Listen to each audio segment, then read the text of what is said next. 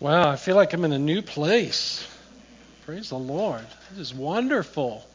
So good to see you this morning. Hope you had a good week. You're well rested and anxious to hear the word of the Lord today. Are you? Amen. Okay. You're not watching television here. You can interact a little bit with this. All right. Well, let's go to the Lord in prayer, shall we? Father, we thank you, first of all, for just giving us the breath of life today. As always, we thank you for our salvation. Lord, may we never forget the work that you did for us on the cross, that we might enjoy the life that you've given to us, to have this life in such an abundant way. And Lord, we're just so excited about what you're doing in our hearts and what you're doing here at Laurel Hill and this part of the world, very strategically placed by you. Even from the foundation of the world, you called us together to be a church family, to be a body of believers that would witness in this part of the community, very specifically. And Lord, these changes that we're making cosmetically really are just a reflection of the change that you've done in our hearts, that we've gone from the old to the new. And we thank you for your Spirit that indwells us. And pray that you would make us a church of believers for many, many, many years to come until you come back.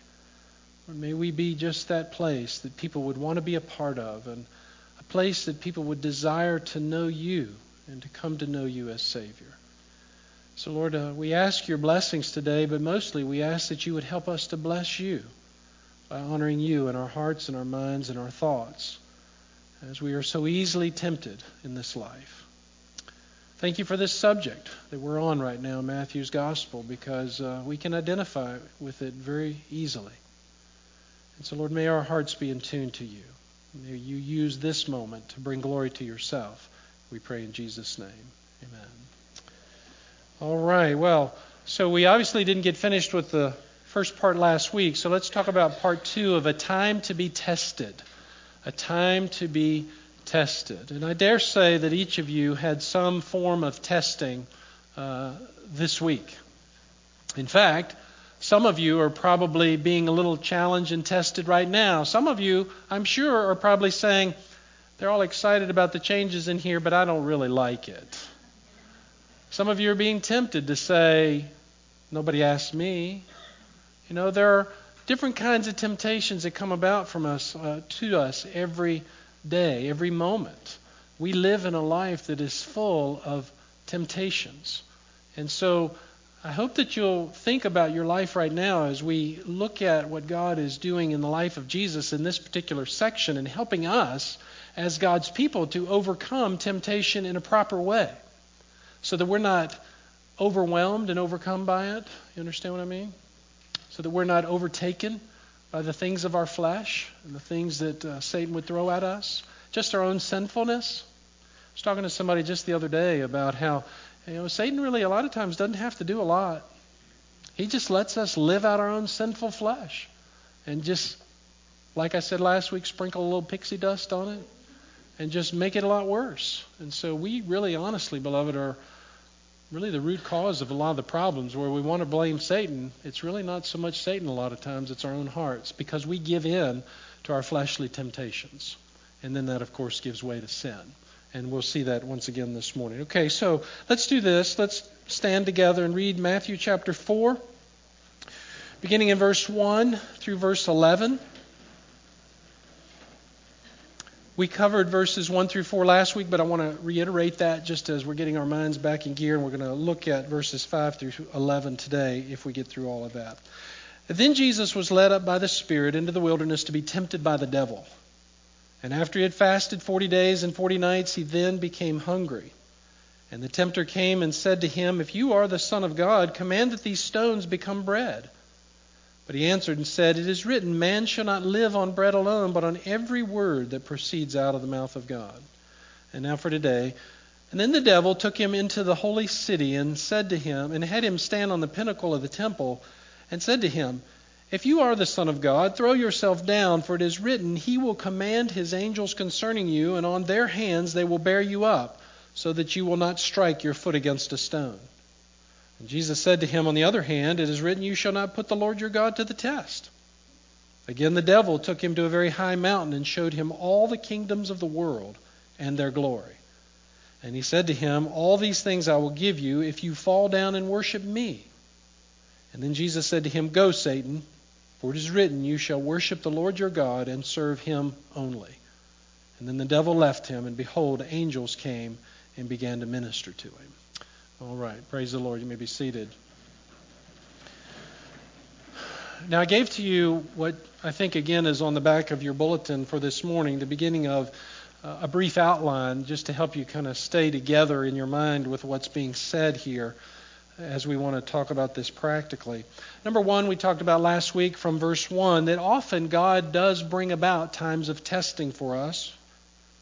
Secondly, testing usually begins with a challenge to our flesh.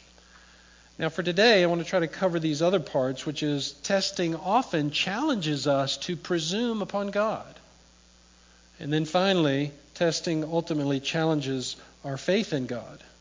And you can see how it kind of begins to move down this hierarchical spread of intensity. Now this section of Matthew shows us that the power that Jesus had to overcome the temptations of Satan. And that is the key point of this whole section. Remember again, Matthew is writing, elevating Jesus to his proper place as King of Israel. And so these incidences are proving who he is. And so let's not lose those thoughts as we talk about practicality. Often as we want to hear something practical from God, we miss the point of what God's really saying. So let's not get too lost in what we want out of this, but let's make sure we're lifting Jesus up. Now, because Jesus was tempted, he can identify with every temptation that we've experienced. And we talked about that last time. He can identify with every single pain that you've struggled with. Everything. I'm not going to take time to go through all of that again. You can listen to the message from last week to understand that. But everything that you've struggled with, everything that you are currently struggling with, he has experienced or at least been tempted with it in some way. We know that because of what the writer tells us in Hebrews 4:15. We don't have a high priest who cannot sympathize with our weaknesses. Often people will say, yeah, but he was God. He can't really identify with what I'm going through. There's no way. He lived way back then.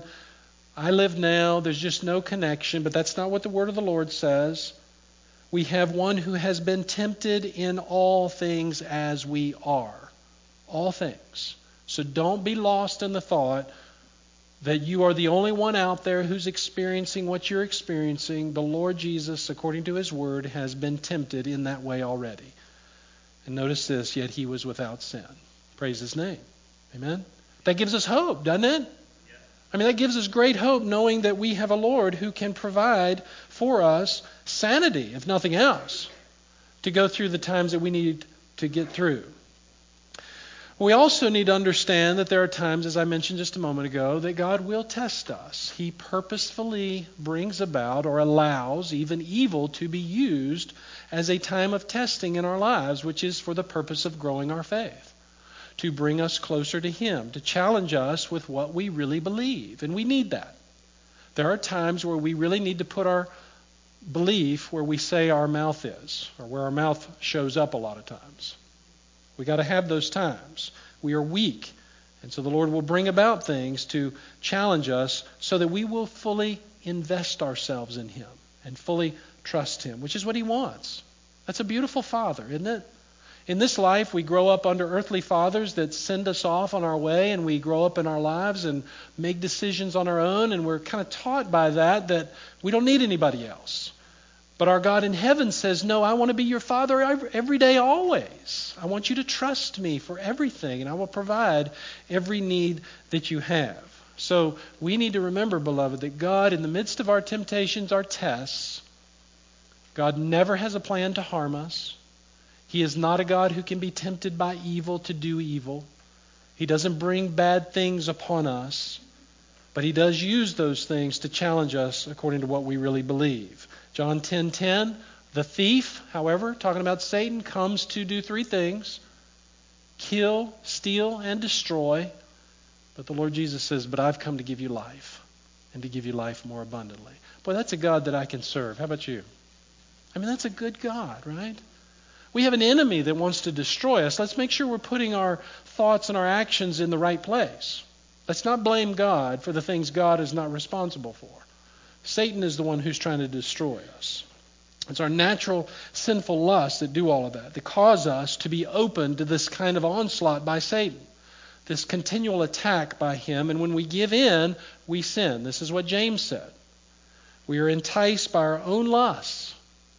We have this wickedness in us that is easily enticed to the look of the eyes. Scripture says the mind, the soul, everything can be enticed to follow after evil. But James says when we give into that lust, that's when we sin.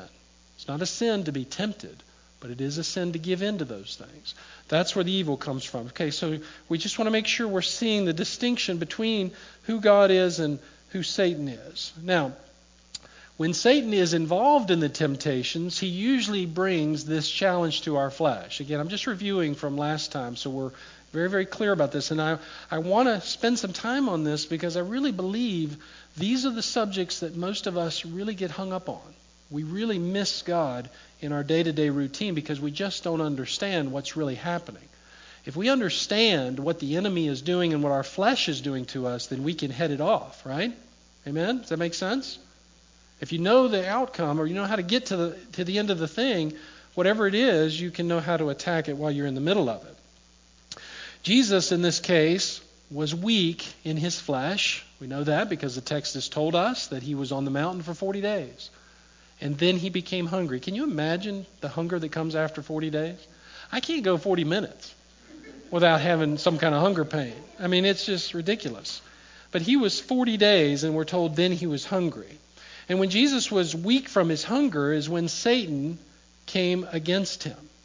And Satan tried to do specifically one major thing. It's kind of multifaceted in its subsets, but one major thing, and that was he tried to get Jesus to ignore the Father. That's what he wanted. That's what he wants from us. Ignore the spiritual God. Ignore this one and just make decisions on your own. Basically, Satan said, if you're really God's son, there's that doubting question, you can feed yourself, big boy. You're not a baby here. You can do all this if you really are who you say you are, so just turn those stones to bread and take care of yourself. The bottom line was he was really challenging Jesus' identity. And don't we find that that's where Satan attacks us in our identity? He wants us to question who we really are. Am I really a child of God? Am I really the person that I hope to be? The funny thing is people will say, am I really the person my dog thinks I am? Your dog comes home. You come home and your dog is like, yeah, I'm glad to see you, warts and all. And, we know our hearts. But am I really the person that I think that I am? And so we're often challenged in our identity. So we're learning from all this, if the Father took care of Jesus, and we know he did, then he's going to take care of us. Because he loves us. He's going to fulfill everything he wants from us and in us to accomplish. And when he's ready, he will use us for his purposes. We are living this life for his sake. We've got to get that in our heads. We've got to get it in our hearts that we live this life for the Lord Christ. And he will use us for his purposes in his time, in his way. Our flesh often wants to push past that too. We could preach a whole message on that. We cannot ever take our lives into our own hands outside of what the Lord Christ wants for us. We cannot do what we want. We cannot ignore what God says. Let's keep repeating that over and over again. What we do is we put our plans in front of the Lord and we say, Lord, these are my plans. Now you take them and make them what you want them to be. Adjust them, throw them out, completely flip them over, reverse them. Whatever you want to do, you do it. And God will do that when our hearts are really willing, and he'll bless us and he'll bring glory to himself through it all. Now we need to also remember we cannot withstand any of these things, these temptations specifically, without Jesus. We have to have him in all this. He must be our strength as the Holy Spirit pours out his power into us. Critical that we remember these things. And when we don't obey the Lord, we take on a new identity. We take on an identity when He is our Lord and we're obeying Him. But when we don't listen to the Lord, we also take on a new identity, one that God has not given to us, one that is anti-God. And we will do the exact opposite of what God wants from us. And we'll step out from under God's divine, merciful plan. And there will often be judgment for that. Because God, if we belong to Him, will bring about correction so that we're following Him. But often our lives become a real train wreck. I was just yesterday down at the Bridge Ministry in Buckingham at an open house kind of a thing I was invited to. And it was just a blessing to hear Brother William Washington, who started that ministry, talk about his own life. If you know anything about that ministry, it's a ministry to those that have had drug abuse problems and alcohol abuse, and their lives have just been greatly messed up. It's a men's place. And many of them been incarcerated for various terms, or at least maybe looking at that. But it's become such a wonderful ministry, just as a side note, that even the legal system, in fact, the chief of the Charlottesville Police spoke yesterday. It's been such a blessing that the legal system has begun to appoint people there as part of their sentencing, because it's become so effective in ministering to these people. But Brother William was talking about this subject right here in the heart, and he said this was really interesting. He says, after 30 years of serving this way, I've come to learn that there is no such thing as an addiction. No such thing as an addiction. The problem is always the heart. It's always the heart. Men and women will gravitate towards what will release them in their minds based off of what they think, feel, and see. That's an intellectual issue. But he says when the heart is changed by the Lord Jesus Christ, everything else changes. And they've seen great success from that. And that's what we need to remember.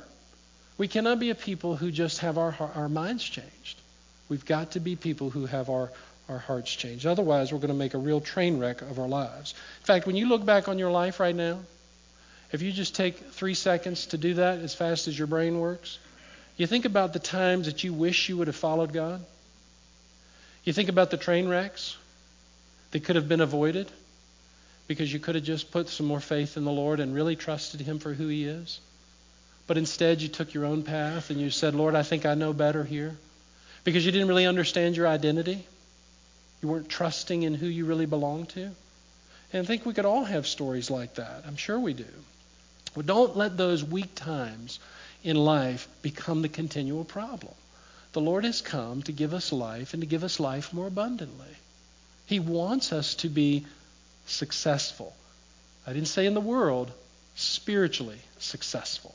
And when we're spiritually successful, we will be successful in this life in a large degree, because then we'll begin to understand what real success is. Does that make sense? Very, very important for us to understand all of that. So don't let the weaknesses cause our flesh to rise up. Listen to what the Lord says. Do it His way in His time, which is what Jesus said. Look at verse 4 here.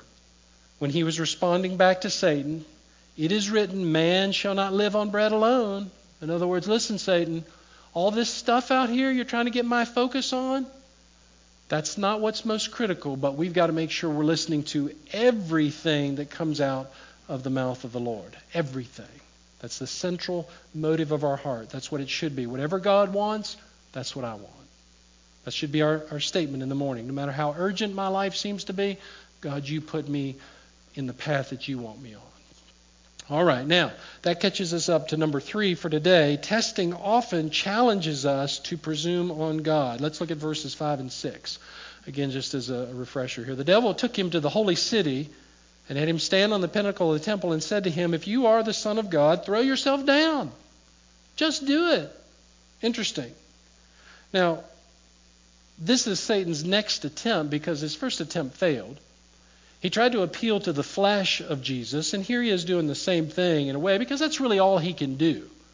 He can only appeal to our flesh. So he turns the tables on Jesus to see if Jesus now will test the Father. It's an interesting switch. Kind of like saying to Jesus, getting Jesus to say, Father, you know you can do this. So prove to Satan who I am according to what you say. In other words, he's pointing Satan to the Father here. That's what Satan's trying to get him to do. to presume upon the Father. Now that sounds like a good thing, but let me give you a little illustration that fit me in my life when it comes to this. Some years ago, many years ago now, I was still living at home. My dad was a public servant for 20 years. He was very well known in the community as a town manager. And there was a local hardware store there that Dad used to shop at and was very good friends with the owner. And one day I was working on a lawnmower at home, and I couldn't get it running. It was a carburetor issue. I've since learned how to work on that kind of thing better. But I remember giving this man a call, and I said, here's my problem, and I asked him a couple questions. Well, in about 3 seconds, he spouted out saying, I don't have time to teach you how a carburetor works. If you want us to work on that carburetor, you need to bring the machine down here. And it went on and on and on. And I was like, and my first thought was, now wait a minute. This is what was going on in my head. I know that man. I know my dad. My dad is a public figure in the town. Everybody knows my dad. So what did I do? I picked up the phone. I called my dad. And I said, Dad, you're not going to believe what so-and-so just said to me when I asked him a question. And so in my mind, I was thinking, Dad, you need to call him and straighten him out. But you know what my dad said to me? Well, son, he's right. This wasn't the time. That's what he told me. And I don't remember all Dad said, but I remember thinking, are you kidding me? I called the one that I knew was going to stand up for me. But that's not what he did. He stood up for me in the right way by doing the honorable thing. But my point is, as I thought about this, that's often how we respond when we're presuming upon God. We're just kind of putting the words in God's mouth saying, hey, you're going to do this, right? And sometimes God doesn't have planned to do that. So our temptations that come along in life will often presume upon us, or at least cause us to presume upon the Lord. So let's look at the text a little more carefully. Satan takes Jesus to the top of the temple in Jerusalem. And just for a historical perspective, that was probably Herod the Great's temple that he was constructing. And some theologians say that it was about 450 feet. That's a tall part of the temple there that he took him to. You can imagine the height of all of that. And Satan says, okay, so if you're the Son of God, throw yourself down, your Father's going to protect you. And so what did he do? Since Jesus used Scripture earlier and said, okay, you're going to play that game, let me use some Scripture on you, because Satan knows Scripture. Hello? He knows the Word. Listen, the words that you're holding in your lap, he knows them better than you do. He knows them better than I do. So we can't play the game with him thinking that we're going to call him out unless we know the Word as well as he does.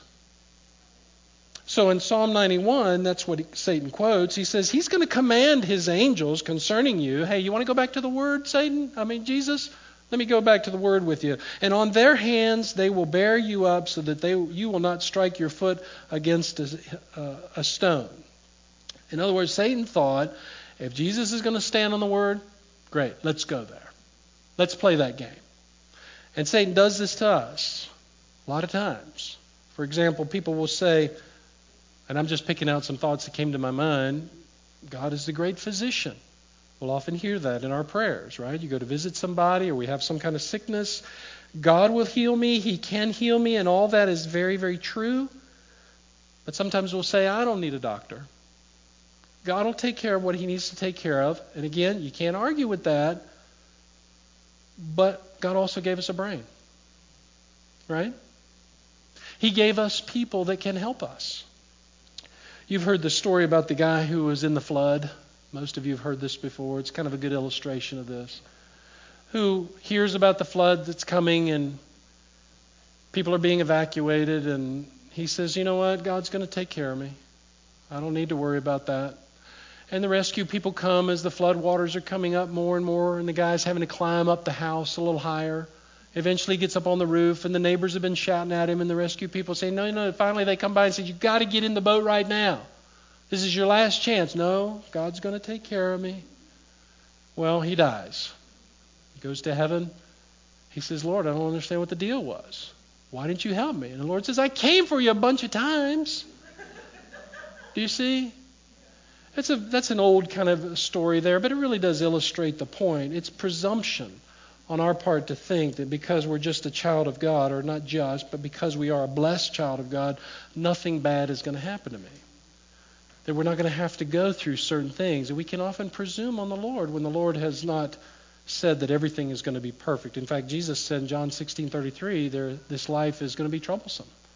It's going to be very challenging, but be of good cheer because I've overcome the world. And again, Satan is always twisting God's words because he knows a lot of people don't know the word of the Lord very well. And so if you're with your arch enemy who knows the word of God very well, and you don't know it very well, then boy, that just makes you food for him. And so he knows that. He knows that people often get confused making decisions because they don't have the biblical understanding of how to make decisions properly. We all struggle with this. Nobody is above another, but we can learn how to be better at this.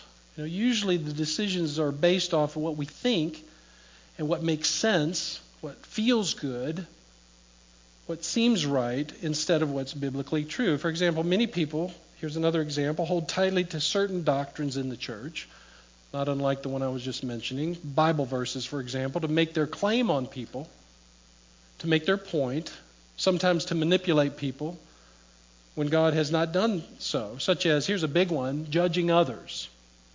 People will say, don't judge me. God doesn't want us to judge. Don't ever do that. Well, and that's true, right? Matthew 7, we'll get to this later. Not today, but later. Do not judge, Jesus said, so that you'll not be judged. Okay, well, that's Scripture. For in the way you judge, you will be judged. But by your standard of measure, it will be measured to you. So they'll point to that verse and they'll say, don't judge me. You see, God has said that. But that's not all God has said about judging. For example, in John chapter 7, verse 24, Jesus says, do not judge according to appearance, but judge with righteous judgment. Now, wait a minute. Are we to judge? Are we not to judge? Interesting, isn't it? How do we discern that? Well, we discern based on context, and we discern based off what the Lord has actually told us. Matthew 7, verse 6, do not give what is holy to dogs, and do not throw your pearls before swine, or they will trample them under their feet. Well, if we don't make some judgments, how are we supposed to fulfill these kind of commandments? And there are many others. So the point is, we can't just blanketly say, don't judge me, or don't ever judge anyone. That's not accurate. We have to make judgments. What Jesus is talking about here in all of these scenarios is when you're making your judgments about people and scenarios, don't do it with a hypocritical fleshly heart.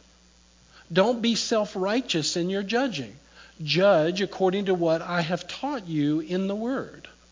Okay, that's just an example. Here's another one. Some groups forbid various types of foods because of the Mosaic laws.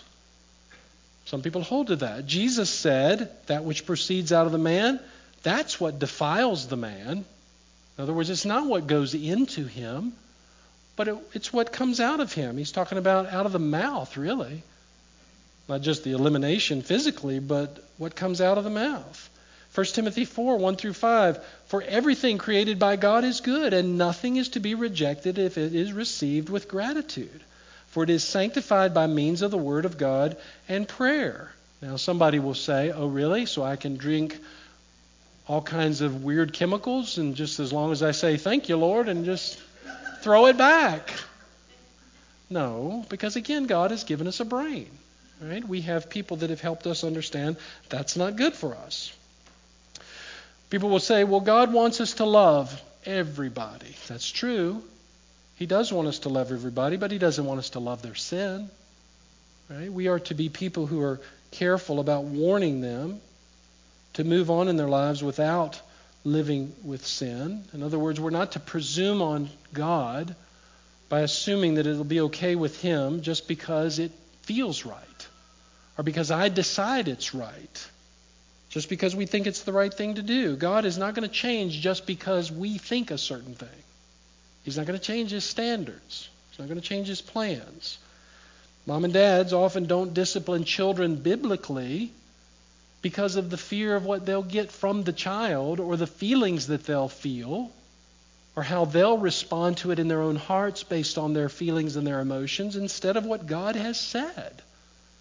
You see, these are just some points here that help us understand the presumption upon God. God will just raise up we have a friend of ours who said to us some years ago, as a pastor, he said, with my children growing up in my home, he said, I thought my kids would just get it. I thought that because they grew up in a godly home, they would just get the things of the Lord. But he found out that that wasn't true. Presumption. Presumption on the Lord's part, on his part against the Lord. Lord, you're God. I thought you'd just fix everything. It's not always true. God certainly will do exactly what he's planned to do, and he's always a good God. We've got to keep those things in mind, right? Let's not forget them. But we need to understand God will do what he knows is best to bring glory to himself. We are the tools that he uses to do just that. We're not to use his word in a wrong way. All right, now, so Satan's trying to twist the Father's words to make Jesus give into presumption about the Father. In this case, it was Jesus jumping off the temple. That's a pretty big presumption there. So Satan presumed that God would respond by protecting Jesus, and certainly that would be true. But Jesus also knew that he needed to follow the word of the Lord, and that's why he responded the way that he did, not just fit the circumstances.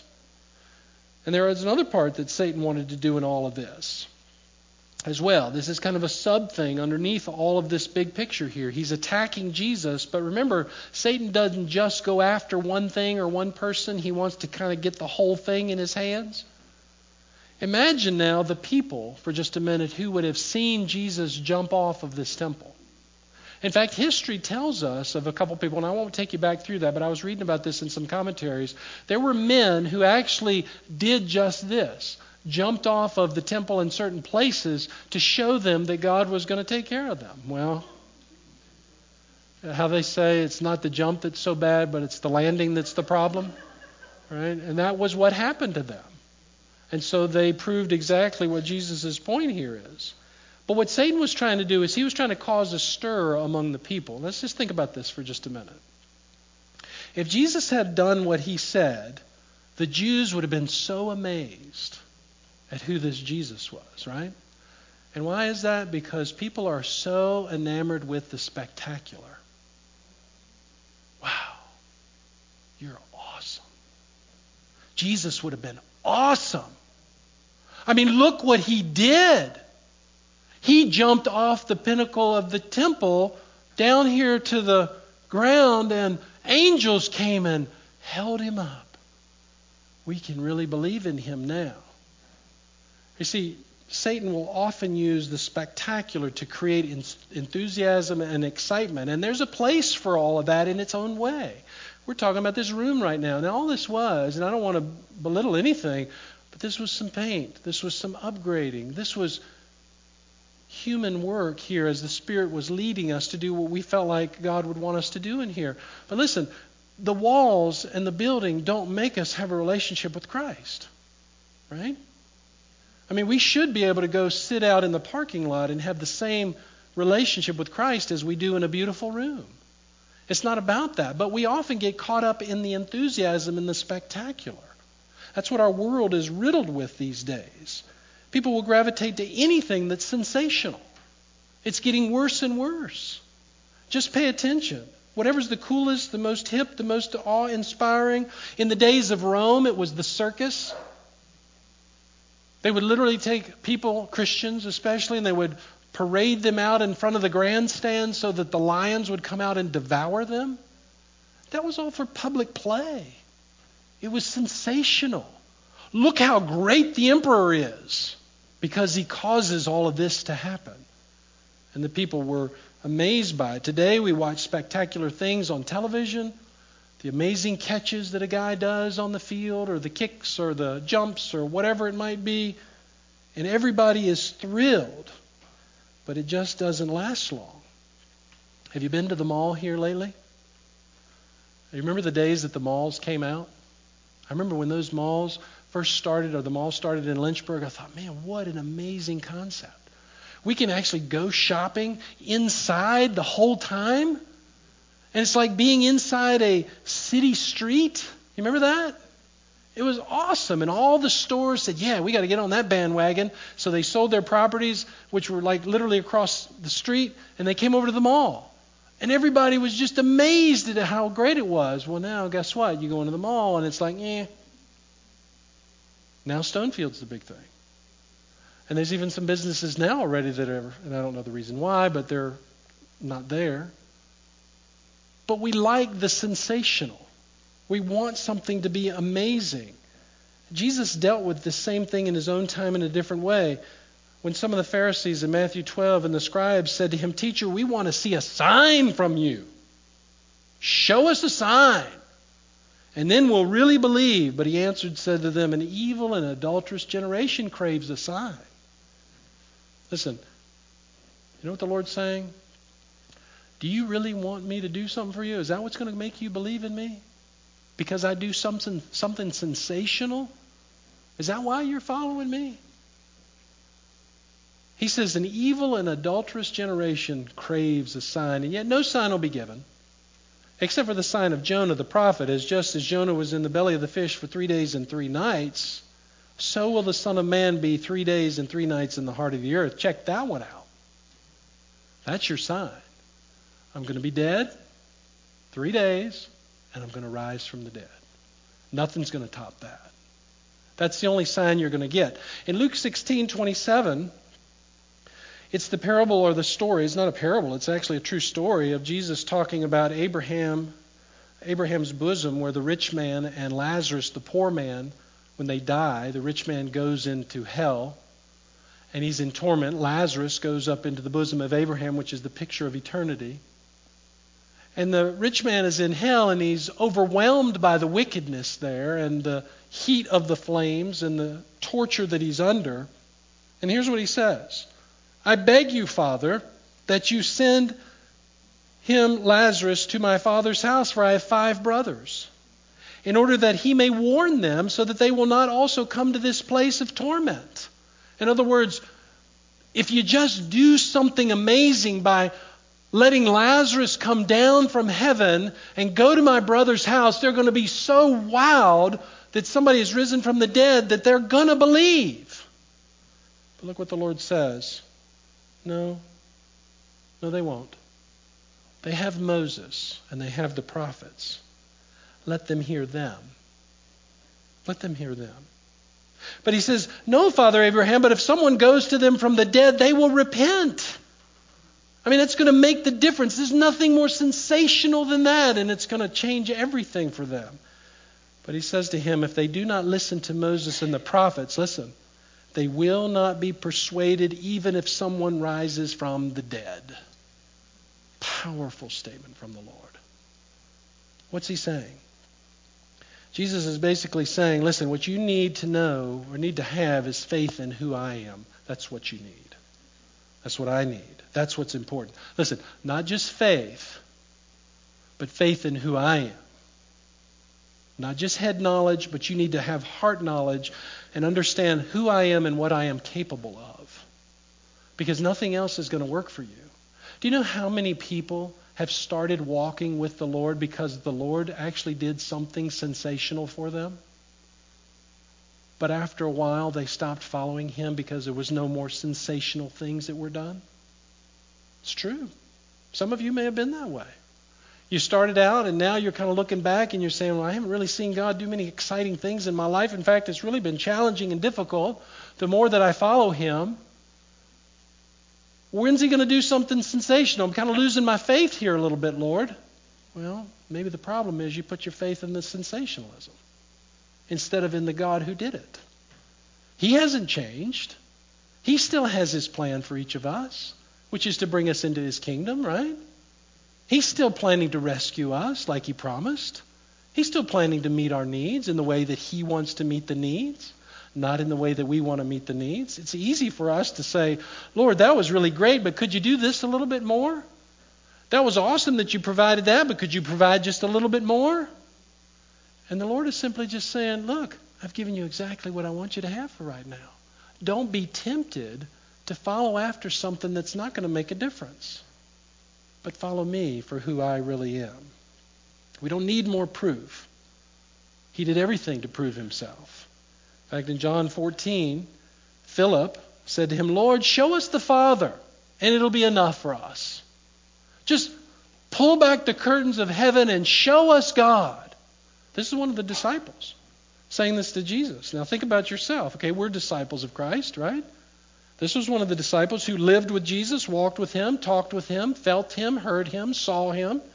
And Jesus said to them, have I been with you so long that you have not come to know me, Philip? What an indictment.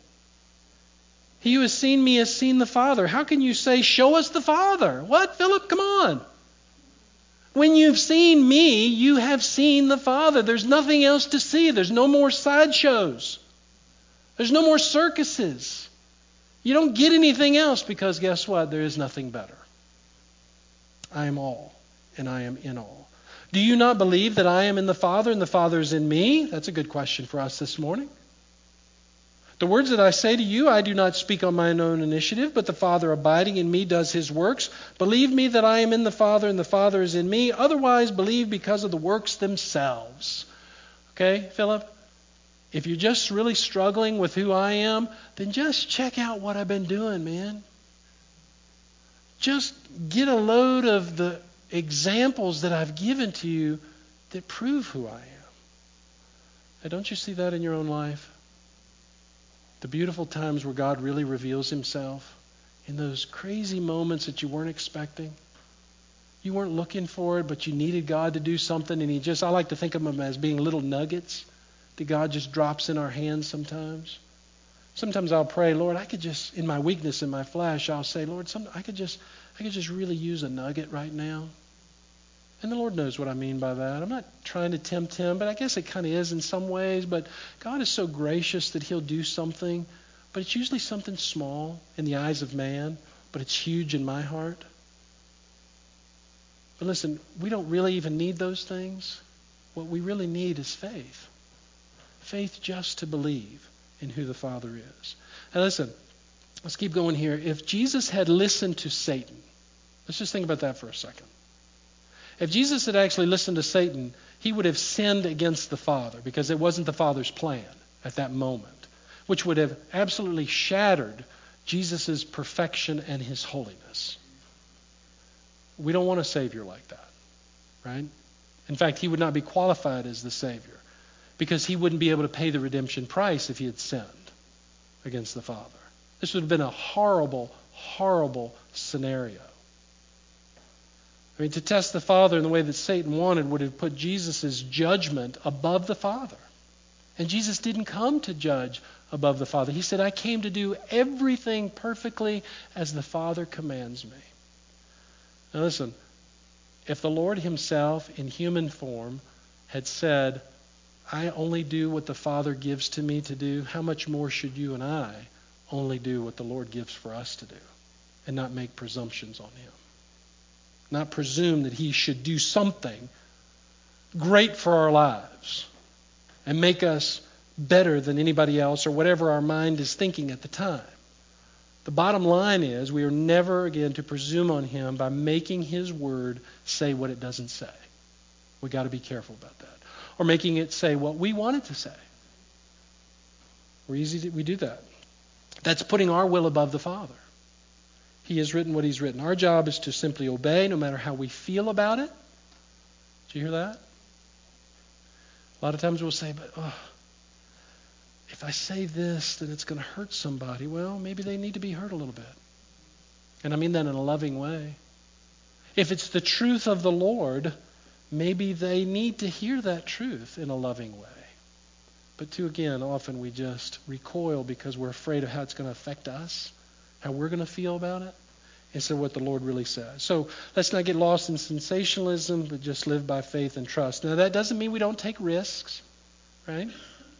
Doesn't mean we don't step out of the boat like Peter did with Jesus, which could be some scary things.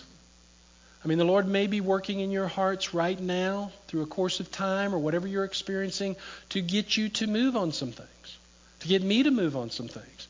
But too often, especially as we get older, I'm finding this to be true. As we get older, we become more fearful of things We become less certain about things, or we like to stay in our comfort zone, and so we don't take those risks that we once took. I'm talking about faith risks. God may be calling people to ministry. God may be laying his hand on you saying, I want you to do this. I want you to serve me more in this way or that way. I want you to step out on faith. He may be saying to us as a church, don't be afraid to be the light of the community. That may be risky for us. It would be risky for us. You know why? Because we live in a very liberal society where Satan loves to manipulate people. And the moments we begin to step outside the door, that becomes risky for us. We've seen it already in the last few weeks. Some of us have stories to share about in our own personal lives about how Satan has been attacking. And it's all come as a result of deeper times of prayer, consistent effort of moving forward. Again, Satan doesn't care what we do inside the building. He doesn't care. Have your little parties. Have your third Sunday fellowship lunches. Paint your sanctuary. Do what you want to do, but tell you what, you better not bring it outside the door. As soon as you bring it outside the door, I'm going to be right there waiting on you. That's how he operates. He doesn't give a rip about what we do inside the building. But when you say, okay, Lord, I've been hearing what you've been saying on Sunday mornings, Wednesday nights, whatever it is in my own Bible study. So I'm going to say to my neighbor, you might want to think about coming to church sometime with me. Right? And your neighbor goes, that's the point though, isn't it? You don't know what your neighbor's going to say. Your neighbor may say, I would love to. I've been so... You know what? I had a guy one time tell me, this is his words, I have purposefully withheld from people praying that someone would approach me about coming to church. And you did. And they came, and they were here for lots of years, and now they've moved on to another church, doing a wonderful work is no problem, just that that's what the Lord was doing. You don't know how the person's going to respond. What Satan wants to tell you is, oh man, they're going to pick up the biggest stone they got in the yard, and they're going to come running at you like this and go chunk it on you. And you're going, how am I going to handle that? And you're thinking, my leg hurts already, I got arthritis, how am I going to get away from this? I mean, on and on it goes. We create all kinds of scenarios that are so much of a lie because we presume on God. Or we'll say things like, well, Lord, come on. They're not going to come to church. I mean, why would they come to church? Come on, Lord, they're not going to come. But that's presumption, right? And the Lord might be saying, that's what you think. You may be the very vehicle that I will use to bring them into the place that I want them to be in. I heard that testimony yesterday. It was a guy who'd been incarcerated.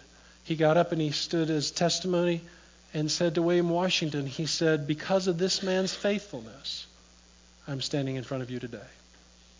That was his testimony. Now, William's just a man, just like a human being like any of us, but you get the point. Sometimes it's risky. Sometimes it's challenging, but we shouldn't be afraid to do what God is calling us to do. Who knows what it is? Maybe it's a new move. Some of you have been in the military. You know what that's like and you dread it. Your children are getting older for some of you and your life has changed around a lot. It doesn't matter. Taking a new job, getting married, hello? People are waiting longer and longer to get married today. I think a lot of it's fear. Could be. But when we do those things out of a trust for the Lord, that's when we get into problems. I think you understand the point now. We're to take some risks. But just to fulfill our own ambitions is not going to make it work. Okay? All right, let's run through this real quickly and we'll be done. Testing ultimately challenges our faith in God. Again, the devil took him to a very high mountain and showed him all the kingdoms of the world and their glory.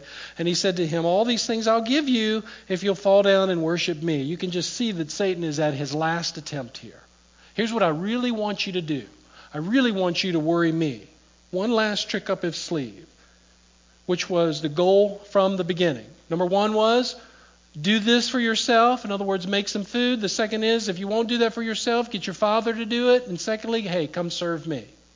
It's going to be awesome. Let me show you what I will give you if you'll just come follow me. Remember, this world belongs to Satan. That's what Scripture says. 1 John 5:19, we know that we are of God and that the whole world lies in the power of the evil one. For now. For now. He's going to take care of all that. The Lord's going to take care of all that. So in this scenario, Satan does what he can to tempt Jesus to serve him. But since Satan has no real power to convert Jesus, he once again appeals to his humanity and shows him all the glories of the world. Hook, line, and sinker. We buy it all the time. Thankfully, the Lord did not. Can you imagine how tempting that would have been? Now, you may be thinking in your mind, I don't want anything to do with a third world country. That's not tempting to me. I was just watching a little video the other night of this little boy about this big. Now, I don't know how old he was, but he was young. He was walking in a dry riverbed, digging away chunks of mud this big, getting catfish out of the mud from where the water had recessed, but the fish were trapped in there. That was his daily life. I'm assuming he was getting food that way. I think, okay, Satan, if you're going to show me that kind of world, I don't want that. I don't think that's what he showed Jesus. I think he showed him the glories, which is what the Lord says. Look at the beauty of this stuff. Look at the wealth. Look at the fame. Look at the power you could have. Some of you remember Chuck Colson? Chuck Colson said when he was asked, why do you want to be president? Or why does anybody want to be president? He says, that's easy. One word, power. Power. There is no job on the planet that has greater power than the President of the United States. That's why they want it. I'm sure that's what Jesus was seeing as he was viewing all these things that Satan had to offer to him. Satan knew Jesus was the only one with the divine rights to the kingdoms of the world. He knew that. No question about that. So he tried to get back from Jesus what rightfully belonged to Jesus. If Jesus, you'll come and serve me, then we can rule the world together. Beautiful. How many times has Satan come to you and said, if you'll just give up all that church stuff and forget about those people that just frustrate you and the irritations that you experience within the church, you don't want any of that. Come out here and let me show you what a good time's like. And I'll provide things for you. And he can. When God allows us to go through times of testing. Many, many people, again, have been drawn away by that kind of power from Satan. But it was really because they listened to their own flesh. Satan has no power, beloved, over you and me if we don't give it to him. And when we give him our fleshly desires, we expose that to him, he takes that and manipulates us so that we follow our sinful desires. That's what James was saying. He just manipulates. He doesn't do, he just lets us do. You've got to guard your heart. I have to guard my heart on everything so that we're not manipulated to follow him. He will show us everything he can show us, give us everything he can give us, provide everything he can provide us for to get us off the track. So the lesson for us, I think, is we're never going to be all God wants us to be if we circumvent the plan that God has for us. You are right where you are in this life as a believer because God has you in that spot. For now. The glory of it all is if you're in the latter part of your years or even in the beginning part of your years, there's a better place coming. Amen? I mean, can we just hold our hope in that? That no matter what the pain and the struggles are, the temptations are, there's a better home coming? Satan always tempts us to go against God's plan. Always. Always, always, always. You can do this, you can do that, you can have this, you can make those connections. Just make it happen. Today, there's a war going on in the minds of the young people. You don't have to be a rocket scientist to see that. I was just talking to a counselor the other day who works here in the counseling ministry. It's not a part. Some of you are aware that there's a counseling agency that's working in the building. Here they're renting space from us, believers, and we let them use the space there. She was telling me it is amazing to her how many young people are so deceived by their feelings today. instead of the truth of God. So many young people are reacting based on how they feel instead of what the truth really is. And that's just food. That's just food for Satan. He just loves that. We are emotional people. I'm an emotional person. We listen to our emotions, but we've got to be careful that we don't let those emotions drive us to a false truth, which is no truth at all. That's Satan's masterful plan. Elude from the truth because he wants to do with us what he wants. Do it the world's way, whatever the world says. Do it, cut whatever corner you need to cut. Step on the people you need to step on. Say whatever you need to say to look good. Why wait? You can have it now. All of those kind of things. And when we set our hearts on all of that, we're going to surely fall. And it all goes against what Jesus said, seek first God's kingdom. And all these things will be added to you. Seek his kingdom first. Abraham tried to follow his own way, thinking that he was doing what God wanted. God had given him the promise of a nation. Sarah said, hey, after about 10 years, this show ain't going on. We need to make something happen here. And so they followed their own plan, and a world turned upside down because we had a whole separate nation that was now anti everything that God had planned to be a part of his work. Jesus could have had everything too right then if he'd have sold his soul to Satan. But aren't you glad that he didn't do that? I sure am glad he didn't do that. Jesus finally lays down the trump card. Let me read this and we'll be done. Go away, Satan. Get out of here. I love that. Now that's not all he said. He said, it is written, you shall worship the Lord your God and serve him only. As a true king, Jesus has had enough. Beautiful proof that Jesus can resist Satan in everything that he does. He knew it was all a lie from the beginning, and this is the point of Matthew's whole context here. Look at Jesus. He is the perfecter of faith. He is the one who completed all of the tempting trials. But here's the joy in it all. We have the same ability. Not because we're God, but because we have God in us. We have the Holy Spirit in us. You remember the scripture? Resist Satan and what? He'll flee from you. He'll flee from you. The problem is we don't recognize it being Satan. We don't recognize it being our flesh. We have the same power. We have the same ability because the Spirit lives in us. We just need to utilize it. Satan is a counterfeiter. He's a liar. Anything that he has is less than what God has. God has so much better than anything we could ever hope to have. And look at this beautiful thing here. The devil left him in verse 11. And behold, angels came and began to minister to him. Can you imagine that scene? All Jesus had to say is, get out of here. You're done. You're done. And angels came and ministered to him. And in fact, Jesus was saying, you know what, Satan? I'm going to trust my Father. I'm going to do what I know is right.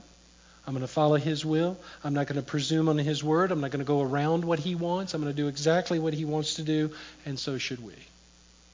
That's really it. Our job is to keep our eye on what the Lord has said. Listen, do you understand why we go verse by verse? We go verse by verse every week because if we don't go verse by verse, we will get lost in our emotions and our wrong thinking about what God has said when God has not said it. We have to go verse by verse, line by line, precept upon precept to make sure we're staying focused. Or we too will become food for Satan. And we don't want that, right? Everybody go like this. We don't want that. Amen. We don't want that. All right. Well, let's pray together. Father, thank you for your amazing love and your merciful act of grace in dying to pay the punishment of our sin. Dying to pay the punishment of our sin. Thank you, Father, that not only did you come to this life to live it in front of us and to prove to us who you are, to show us your great strength, your power, your ability to resist all evil, and to fill us with your Spirit so that we might also be able to resist the evil temptations of this life. Lord, I pray that you would cause us, and I mean this so sincerely, Lord, that as we go through our days as a church body, here, I'm talking about just us in this room and the people hearing my voice right now, that we would be a people that so trust you, that we would be able to see the fleshly temptations as they're coming at us. Or that we would walk so close to you, that we would hear your voice guiding us, that your Spirit would just move in us so that we would not be overcome by the evil temptations of our flesh that Satan just wants to manipulate. Help us, Lord. Help us to live in such unity with one another that there is no questioning about who we belong to. That the world would just be amazed at what kind of employees we are, what kind of spouses we are, what kind of children we are, what kind of workers we are, whatever it might be, that the world would just stand in awe of you. Lord, thank you for the work that's being done on the physical property and the work over the years by so many that have worked so hard to keep it as a reflection of you. I pray that you'd honor every heart, every hand that's had a touch in this building, these facilities over the last 100 years. And Lord, you would bring glory to yourself through this. Lord, we know you're coming back. This is not a joke. And we so glory in the fact that you've chosen to bring us into your family by opening our hearts and eyes, that you'd give us the privilege to be a light for others, that you would use us to bring them to your glory as well. Lord, help us to be careful about our minds and our thoughts as we walk and live with each other on a day-to-day basis. And Lord, keep the enemy away from us. Lord, if there's a soul that does not know you and is confused about anything that they've heard today, I pray that you'd have them get in touch with us in some way or talk afterwards, or that we might clarify. And Lord, like Nehemiah said in the many days of old as he was building the wall around Jerusalem, that you would remember us, Lord, for good. We understand we're but the dust of the ground. And without you, we're nothing. So we honor you with this day. We honor you with our time and our energy and our lives, that you may glorify yourself. We pray now in Jesus' name. Amen.